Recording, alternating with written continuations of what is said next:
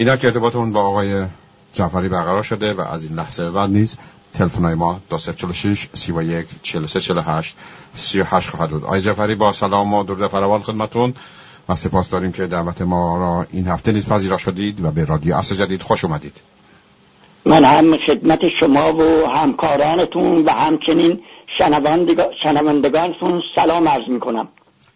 آقای جعفری، طی چند گفتگوی متوالی در رابطه با غارت‌های اقتصادی، پولی، فرهنگی، جامعی، اینک به غارت‌های سیاسی این نظام ولایت مطلقه فقیه رسیده ایم. غارتگری‌هایی که این رژیم همچنان ادامه می‌دهد. این غارتگری‌ها به نظر شما چگونه شکل گرفته؟ و من میکروفون رو در اختیار شما میذارم و اهم مهم را با ما و با شنوندگان در میان میذارید. میکروفون در اختیار شماست. قبل از اینکه به این سوال شما بپردازم، پاسخ به سوال شما که در واقع غارتگری در زمینه سیاسی این رژیم چگونه شکل گرفته و ادامه پیدا کنه یه توضیحی بدم در مورد جنایاتی که در آبان 98 به وجود اومد و آقای خامنه‌ای اون رو به وجود آورد و بعد حتی نتونست با تمام اون حرفایی که اینها رو آمریکایی‌ها کردن، اشرار کردن، اسرائیلی‌ها کردن، کی کردن، نتونست که اونها رو حتی نه برای ملت ایران بلکه حتی برای طرفداراش و از جمله بسیجی‌ها واقعا توضیح کافی بده. چرا؟ برای اینکه کسانی که این بار در این شورش، در این تظاهرات به مناسبت 3 برابر شدن ناگهانی قیمت بنزین به خیابون اومدن، جوانان مستضعفین، طبقه های مستضعف، طبقه های فرودست، جوانان بیکار و حاشیه نشینه ها بودند که سراسر کشور، اینها در سراسر کشور به میدان اومد بودند و اینا رو آقای خمینی، استاد اعظم خامنه‌ای، بارها گفته بود که افراد مستضعف هستند که این به اصطلاح این انقلاب رو به ثمر رسوندن. این طبقه های مستضعف و گرد نشین ها هستند که این انقلاب رو به ثمر رسوندن و این نهضت رو به ثمر رسوندن. حتی آقای خامنه‌ای خود کذابش در یکی از سخنرانی ها در مورد در دوران جنگ اینجور میگه، اون دفعه هم گفتم برای شنوندهاتون، باید سیاست دولت جمهوری اسلامی در جهت سیاست حمایت از قشرهای مستضعفین باشه. باید این خط در آینده ایران تعقیب بشه، همه ملاحظات کنار بره و کسانی که باز این انقلاب را محافظت خواهند کرد همین قشرهای مستضعفینند، قشرهای مستضعف و پابرهنه این جامعه اند که گرانی رو تحمل میکنن، کمبود رو تحمل میکنن، تاریکی رو تحمل میکنن. اما در این تظاهرات خونینی که بنا به گزارش سازمان بین المللی حقوق بشر 304 نفر رو زن و کودک و بچه با مشخصات دقیق تونستن به دست بیارن و خبرگزاری رویترز بنا به 3 منبع وزارت کشور حدود 1500 نفر کشته شده اعلام کرده و حتی خود رژیم اعلان کرد که 230 نفر، 7000 کشته و 40 مرگ نامعلوم، که این مرگ نامعلوم هم اونایی که بر اثر تیرهای قتالان این دستگاه جنایتکار و غارتگر به قتل رسیدن. اگر حتی ما این 230 نفر را هم بگیریم، چون اینها از طبقات محروم و قشرهای مستضعف بودن، آقای خامنه‌ای نتونست برای اطرافیان خودش و از جمله برای بسیجی‌ها قابل هضم نبود. مگر تا امروز گفته نمیشد، آقای خمینی گفته نمیشد که بار این انقلاب بر دوش مستضعفین و پابرهنه‌ای بوده؟ مگه خود خامنه‌ای نمیگفت که این انقلاب رو این پابرهنه‌ها، کوخ‌نشین‌ها و مستضعفین حمایت و اداره کردن؟ حالا چون مواجه شده بود با مسئله دار شدن خود بسیجی ها، برای اینکه توجیه بکنه بسیجی ها رو یا اقناع بکنه و حتی کمی هم آتش قدرت طلبی خودش رو توجیه بکنه، در 6 آذر 98 ناگهان خواب دیده شد و معنای جدیدی برای مستضعفین پیدا کرد. گفت این حرفایی که تا حالا می زدن که مستضعفین یعنی طبقات مستضعف و بیچاره، این حرفا نیست. مستضعفین به اصطلاح ائمه و پیشوایان بالقوه عالم بشریت هم. این معنای مستضعفین. در صورتی که خامنه‌ای واژه مستضعفین رو قبلا هم آقای خمینی هم به معنای فقرا و به اصطلاح زیردستان و فرودستان معنی میکردن، حالا میگه اینا رهبران بالقوه مذهبی یعنی ما هستیم، یعنی و اینا بر ما شورش کردن.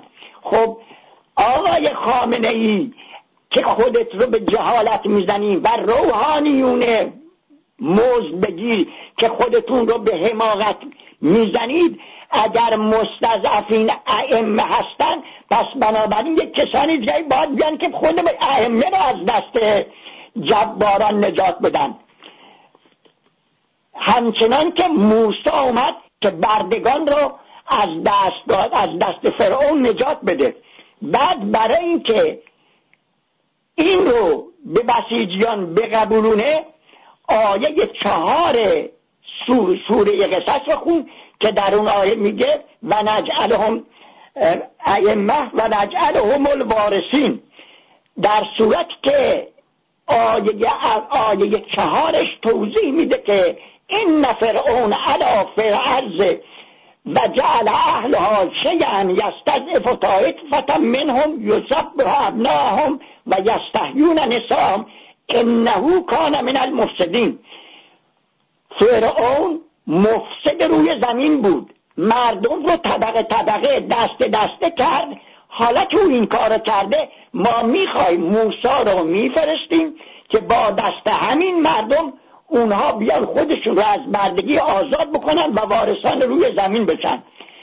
باز در اون مرتبه توضیح دادم که جمعا در قرآن 13 بار از این کلمه استفاده شده و هر 13 بار مستضعفین رو طبقات محروم، طبقات فرودست و طبقاتی که به بردگی های مختلف کشنده شده اند معرفی کرده. حتی کسانی که به لحاظ فرهنگی هم مستضعف هستن، اونها را هم قرآن مستضعف خطاب داده. دلیلش هم خیلی روشنه. برای اینکه حتما شماها از زبان خود این روحانیون شنیدید که میگن وقتی فقر از یک دری آمد، ایمان از در دیگری خارج میشه. طبیعی است وقتی یک طبقه فرودسته به نون شب محتاجه، به آب و برق و این مسائل محتاجه و شبانه روز باید بره دنبال یک لقمه نون، خب طبعا به مسائل فرهنگی نمیتونه اصلا بپردازه، اصلا نمیتونه به فکرش هم برسه. باز حتی در مسائل مختلف دینی اومده فقر، آدم فقیر در وطن خودش هم غریبه و واقعا غریبه. باز حتما شما از زبان روحانیون شنیدید که میگن فقر نزدیکه که انسان رو به کفر برسونه و در حقیقت به کفر میسونه. وضعیتی که الان اینها در کشور برقرار کردن، شما ببینید موج دسته جوونا از دین فراری میشن و حقا دارن که فراری بشن. چرا؟ برای اینکه این دینی که اینها به مردم معرفی کردن و در عمل نشون دادن جز جنایت، جز غارتگری، جز راندخواری، جز هجمه کردن به تمام زمینه های زندگی مردم چیز دیگری از شما ندیدن. با این توضیح حالا برمیگردم به سوال شما. سوال این بود که در زمینه وقتی من میگم که این رژیم غارتگره در تمام زمینه های زندگی جامعه ایرانی دست به قتل و غارت و جنایت زده، خب در زمینه سیاسی چگونه این غارتگری شکل گرفته و چگونه ادامه پیدا کرده؟ شما خود مردم شما شاهدید که این رژیم غارتگر اول انقلاب ملت ایران رو غارت کرد، تمامی اموال، ثروت، امکانات ملت رو غارت کرد و هنوزم ادامه داره. آقای خمینی با آگاهی تمام و با حیله های مزورانه به تحمیق مردم پرداخت و اول چیکار کرد؟ اول به ظاهر دولت موقت رو به دست مرحوم بازرگان و مصدقیات تشکیل داد و از طرف دیگه دولت در سایه و قدرتمندتر از دولت ظاهری به دست روحانیون به وجود آورد. به همین علت بود که بارها مرحوم بازرگان گفته بود دولت من دست چاقویی است که تیغه نداره، یا چاقوی بی دسته است و یا دست چاقویی است که تیغه نداره و حقیقتا همینجور بود. برای اینکه بازرگان هر نوع عملی که میکرد، روحانیونی که در تمام دستگاه‌های لشکری و کشوری و سازمان‌های مختلف به عنوان نماینده آقای خمینی بودن، اینها مانع از این بودن که دولت بتونه کار خودش انجام بده. بعد از این با قوقا سالاری و خیابون سالاری و چماقداری ولایت فقیه رو بالاخره با اختیارات مشخص و محدود به اجرا گذاشت آقای خمینی و بعد حتی اون را هم غارت کرد. چگونه غارت کرد؟ مجلس که در اون قانون اساسی اسمش بود مجلس شورای ملی، تبدیل کرد به مجلس شورای اسلامی. و بعد از اون با وجودی که در اون قانون اساسی اختیارات ولایت فقیه محدود و مشخص بود، اما هر بار که لازم میدید خلاف اون قانون اساسی که خودش امضا کرده بود زیرش میزد و همه قدرت لشکری و کشوری، قوه قضاییه، مجریه، مقننه رو در اختیار خودش گرفته بود. و حقیقتا اینه که الان به اطلاع شما میرسونم، حقیقت اینه که قانون اساسی بعدی که تصویب شد دستورالعملی برای اجرای منویات رهبر یعنی آقای خامنه‌ایه. در این قانون اساسی اصل بر اطاعت و نه انتخاب. بنابراین آزادی، عدالت و حقوق در این سیستم غارتگری یعنی کشف، یعنی اصلا وجود خارجی نداره.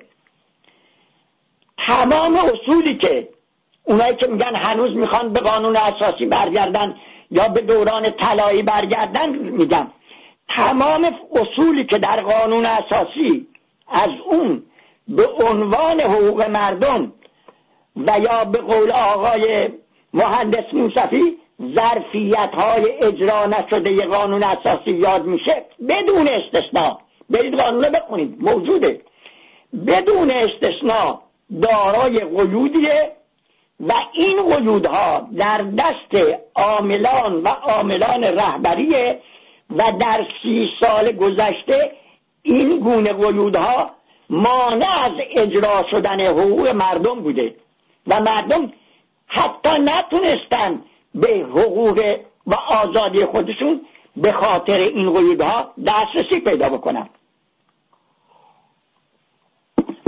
این که بعضی اصلاح طلبان دم از اجرای قانون اساسی میزنن، این به چه معنیه واقعا برای من هنوز مشخص نشده که اینا از چه قانون، این قانون اساسی رو اگر نخوندن یک بار دیگه برید بخونید. درسته که در زمان دولت آقای موسوی تصویب شده، ولی بخونید در اون قانون، در این قانون اساسی قوه مقننه، قوه مجریه، قوه قضاییه در دست رهبری قرار گرفته و اون جاهایی که حقوق ملت اومده اونجا هم قیود داره که همیشه رهبر میتونه اون مانع از اجرای اون باشه، همینجوری که تا به امروز شده. و اخیراً هم شاید علت این که اصلاح طلبان دائم مرتب از قانون اساسی دم میزنن و مردم رو از ترس جهنم به مار غاشیه حواله میدن. آخرین باری که من یک گفتگویی از آقای تاجزاده خوندم، در اونجا آقای تاجزاده گفته بود که روحانیون چنین کردن چنان کردن، اخلاق و دین رو فاسد کردن و از این مسائل. خب این سواله، آقای روحانیون با کدام دست‌ها این کارا کردن؟ آیا با دست‌های سازمان مجاهدین انقلاب اسلامی، دانشجویان پیرو خط امام و روحانیونی که امروز اصلاح طلب نامیده میشن، با دست شما این عمل انجام پذیرفته؟ آیا حداقل شما 24 سال اول انقلاب قدرت در دستتون نبود که اگر این 24 سال که قدرت در دست شما بود اصلاحات امکان پذیر بود، خب اصلاح کرده بودید، ولی دیدید که این سیستم از پایه فاسده. وقتی یک سیستمی، یک نظامی غارتگره و از ریشه فاسده، این غیر قابل اصلاحه، این رو باید سیستم رو تغییر داد. اینا علت اصلی هم که شاید بعضی از اصلاح طلب و این حرفا رو میزنن برای اینه که میگن که ما رو به قدرت اگه باز بکنیم، بازگردونید، دنیا گلستان برای شما میسازیم. بابا شما اگر قرار بود گلستان بسازید 24 سال حکومت در اختیار شما بود.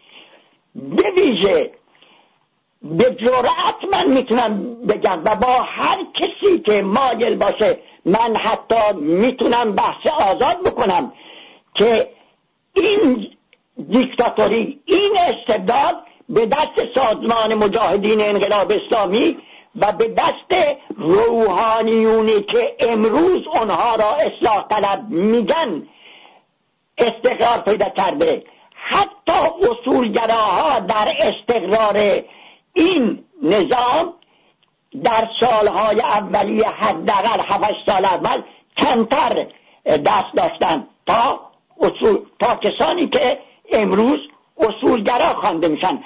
اگر فکر میکنه کسانی غیر از اینه، من آماده هستم در هر شرایطی، در هر مکانی، در هر وضعیتی با اونها گفتگو بکنم و اونها هم با من گفتگو کنن تا قضایا معلوم بشه و دروغ به خودشون نگن، به مردم هم دروغ نگویند.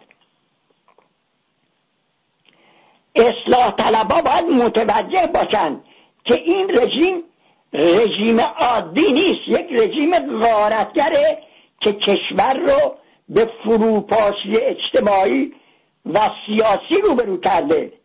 حتی کشورهای دیکتاتوری هم به ظاهر قوانین رو رعایت میکنن. مثلا دولت کار خودشو میکنه، قوه قضاییه هم کار خودشو و قانونگذار هم کار خودشو. در ظاهر گرچه اون هم دستورات دیکتاتور رو اجرا میکنه، اما در ظاهر هر کسی کار خودش رو میکنه. اما در این سیستم متاسفانه و بدبختانه همه قانون گذارن، همه دقیقاً مانند این غارتگران، دقیقاً مانند دسته های مافیای غارتگری رئیس دارن و این رئیس غارتگران برای اینکه خودش در رأس باقی بمونه دست غارتگران رو در همه زمینه ها باز میگذاره. اما هر وقتی هم ضرورت ایجاد کرد و شما ملت ایران بارها و بارها در این 40 سال دیدید، حتی بعضی از خودی‌ها رو هم فدا میکنه، حتی نزدیکترین یارش رو هم فدا میکنه. مگر شما ندیدید که احمد خمینی رو کشتن؟ مگر ندیدید که خامنه‌ای آقای رفسنجانی را هم استخلی کرد؟ و مگر ندیدید که این جنایتکارها با فروهرها و کسانی دیگه و افرادی دیگه چه جنایتی کردند و اونها را چگونه کارد آجین کردند؟ همه اینا رو شما دیدید. اینا رو کیا کردن؟ اینها به دستور رهبر انجام شده. اگر غیر از دستور رهبری بود، به قول احمد خمینی که میگفت اگر در این نظام وضعیت جوری است که اگر یک گربه‌ای دهن کجی به این میز کرده باشه و یک رنگی در فلان جای بدنش باشه، اون رو بلافاصله پیدا میکنن و او رو به سلابه میکشونن. این رو احمد خمینی میگفت. حالا چی شده که این همه افراد کشته میشن و بعد همه پاک و مبرا میشن؟ وقتی میرسه به اون جایی که دست بالاترین کس که آقای خامنه‌ای در این جنایت‌ها دخالت داره همه میکشن کنار و اصلاح طلبها هم میکشن کنار و جوری عمل میکنن که آب به اصطلاح زیر پایشون تر نشه و مبادا اینها هم حذف بشن از گردونه قدرت. آقای خامنه‌ای در رأس غارتگران چشم و گوش بسته به دنیای امروز و وسایل ارتباط جمعی از یک طرف برای از میدون به در کردن ملیون، سیاسیون، نویسندگان، روشنفکران و مخالفانش، اونا رو ضد انقلاب، غربگرا و کسانی که کوشش میکنن فرهنگ غربی رو ترویج کنن مینامه و به مردم میگه و در هر فرصتی بدون استثناء، شما میتونید سخنرانیاتو گوش کنید، از دشمن میکنه، از تهاجم فرهنگی صحبت میکنه، جنگ فرهنگی، شبیخون فرهنگی و این قبیل مسائل. و بعد از این همه سالها ناگهان در سال 97 22/5/97 اعلان کرد که ما در جنگ فرهنگی و شبیخون فرهنگی پیروز شدیم. دلیلی که میاره برای پیروزی در جنگ فرهنگی چیست؟ دلیلش اینه که میگه معمولا شما نگاه کنید، عین جمله آقای خامنه‌ای رو میخونم، حالا شما نگاه کنید متولدین دهه 70 امروز دارن میرن به عنوان مدافع حرم جان میدن، یعنی میرن سوریه و اونجا جان میدن و نیرو میدن، نعششون بر میگرده، جنازه هاشون بر میگرده. چه کسی این را حدس میزد؟ در عمل دورانی بود که این تهاجم فرهنگی بود. میگه در دوران تهاجم فرهنگی این جوانها رفتن سوریه و خون دادن برای حرم. کدوم حرم؟ هیچ معلوم نیست، حرم هایی که خودتون میسازن. بعد میگه که این گلها در بوستان جمهوری اسلام شکفته شدن.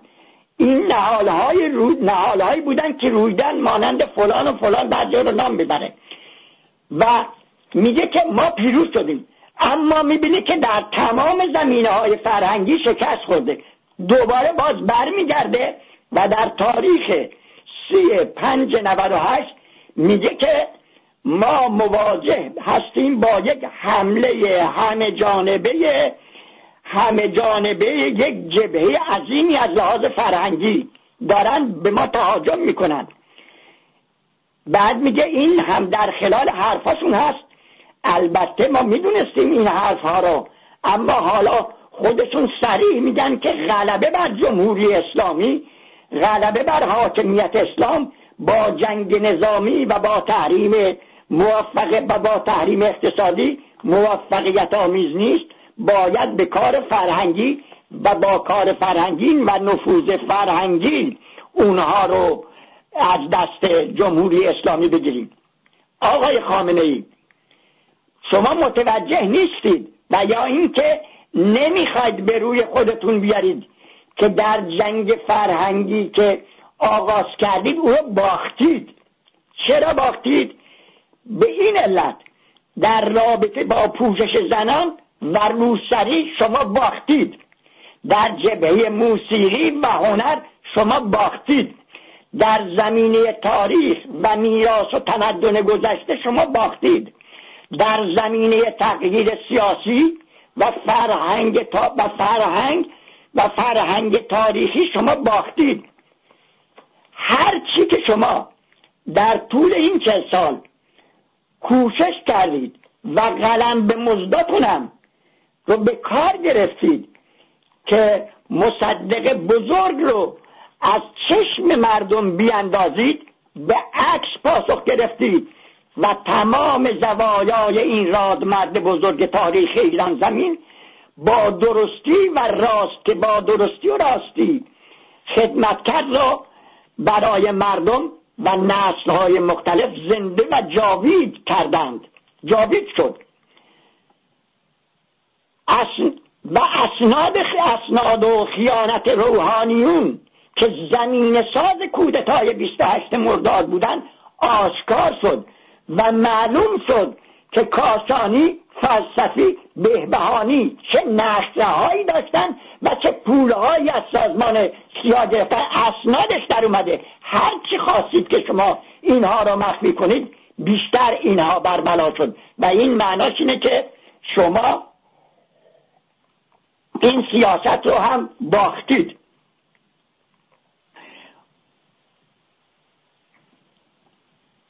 حاکمان فقیه اینقدر از حقایق تاریخی و فرهنگ و تمدن ایران زمین بی بهرن که تصور کردن با دید تنگ نظرانه و سخت متحجر خودشون و با غارت و تخریب از نو میتونن تاریخ تازه‌ای بسازن. زهی خیال باطل. برای اطلاع شما میگم تمدن ایرانی تمدنیه که جزر مدهای هولناک هجومهای مقدونی و عرب و وحشیگریهای وصف ناپذیر مهاجمان مغول و ترک و تاتار رو تحمل کرده، بی اون که مانند بسیاری از تمدنهای دیگه بر بیفته، بلکه در پی این ترک تازی ها پیروزمند بیرون اومده و در هر بار در آخرین حساب این تمدن ایرانی بوده که بر جای مانده و پیروز شده و اکنون هم همین اتفاق خواهد افتاد. این اسکندر که ایرانی میشه، حتی اسکندر بعد از فتح ایران بزرگترین باج رو به ایرانی ها داد. مونتسکیو در کتاب خودش میگه، بعد میگه که اسکندر پس از پیروزی همه اندیشه های قبلی که دستیار وی در پیروزی بودن دست شست و اخلاق ایرانیان رو پذیرفت. این بنابراین شوکت و قدرت خواجه نظام الملک دهقانزاده طوسی در دولت سلجوقیان چنان بود که انسان رو به یاد کلام منسوب به سلیمان عبدالملک خلیفه اموی می اندازه که او گفته بود، این خلیفه اموی گفته بود که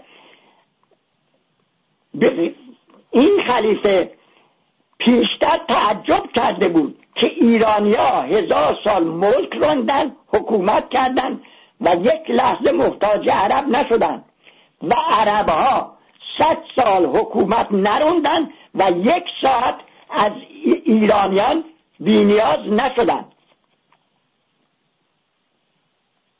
بنابراین شما کوشش کردید که کشوری که این همه امکانات مادی و معنوی داره به جایی برسونید که مردم به خاطر نان شبشون مجبور باشن که در وضعیت کرونا بیان به خیابونها، بیان به جاهای کار خودشون برای اینکه شب خانوادهشون گرسنه نمونه. ایران کشوری است که این همه در کشورها یکی از ممتازترین کشورهای جهان به لحاظ معادن زیرزمینی، انسانی و معنوی است که به دست شما غارت شده و ملت رو کوشش کردید که در بیچارگی نگه دارید. اما بدونید که باید هوشیار باشید و بدونید که عنقریب وقتی خشم ملت غلیان کرد هیچ نیروی اهریمنی توان مقابله باش رو نداره و در نهایت این ملت که پیروز میشه و به خواسته‌اش میرسه. خب حالا این نکات یکی چند نکته از علی‌رغم تمام این فشارهای مختلف 6 دقیقه فرصت داریم آقای جعفری. بله. خب حالا این مسئله اینه که چگونه میشه با وجود این همه غارتگری ها و این همه استبداد فراگیر از دست این جنایتکاران، این غارتگران نجات پیدا کرد. همکنون حکومت غارتگر ولایت مطلقه فقیه استعداد و تدبیر خود ایرانیان رو علیه ایرانیان به کار میده. ای ایرانیان، اجازه ندید که این حکومت فاسد و جنایتکار و غارتگر استعداد و توانایی و تدبیر شما رو علیه هموطنان خودتون به کار بگیره. اگر شما امکانات، استعداد، تواناییاتون رو در اختیار اونا قرار ندید، قطعاً بدونید که اینها سقوط میکنن و شما ملت از شرشون نجات پیدا میکنه. برای این کار اولین قدم اینه که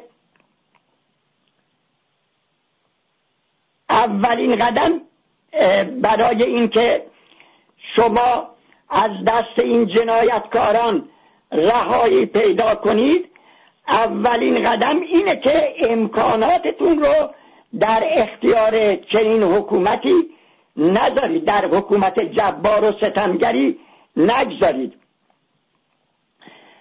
هرگز اجازه ندید که از امکانات شما، استعداد شما، توانایی شما سوء استفاده کنن. اگر کسانی به فکر این هستن که این رژیم یک روزی بر میگرده و عدالت و حقوق رو اجرا میکنه، این خیال بیهوده است.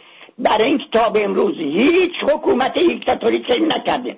چرا؟ برای اینکه اگر این حکومت دیکتاتوری آزادی و حقوق رو به مردم برگردانه، خودش منحل میشه و هیچ دیکتاتوری نمیخواد که خودش منحل بشه.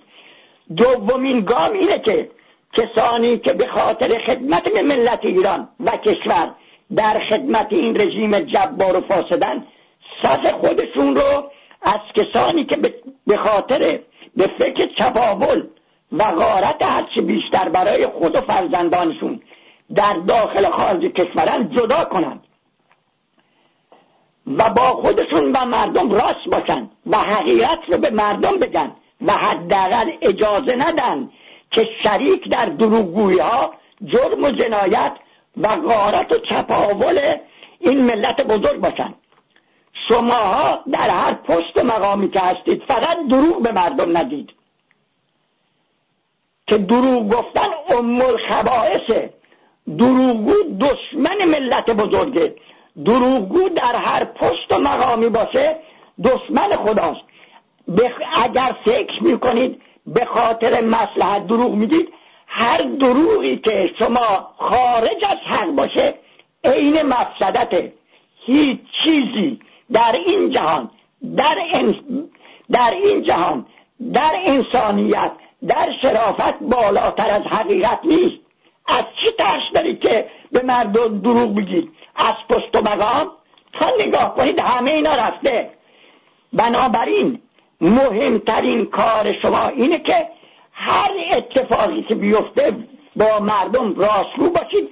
اگر در پست هستید در پست‌های خودتون حقیقت رو به مردم بگید، نه اینکه به خاطر مصلحت نظام و یا به خاطر اینکه چند روز بیشتر در مقام صدارت، وزارت، وکالت باشید دروغ به مردم بگید. اونهایی که دروغ به مردم میگن شریک و همکار جنایتکاران و غارتگران هستند. حالا میبینید که من حق دارم که میگم این رژیم یک رژیم حتی استبدادی هم نیست، یک رژیم غارتگره.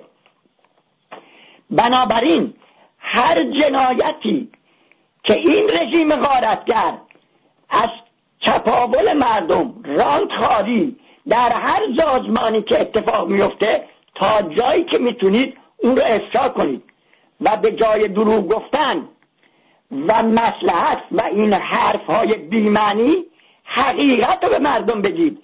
و شما هم ای مردم هر اتفاق و جنایتی که بیفته و بر سرتون میاد فوراً اون رو برملا کنید و خبررسانی بکنید. چرا؟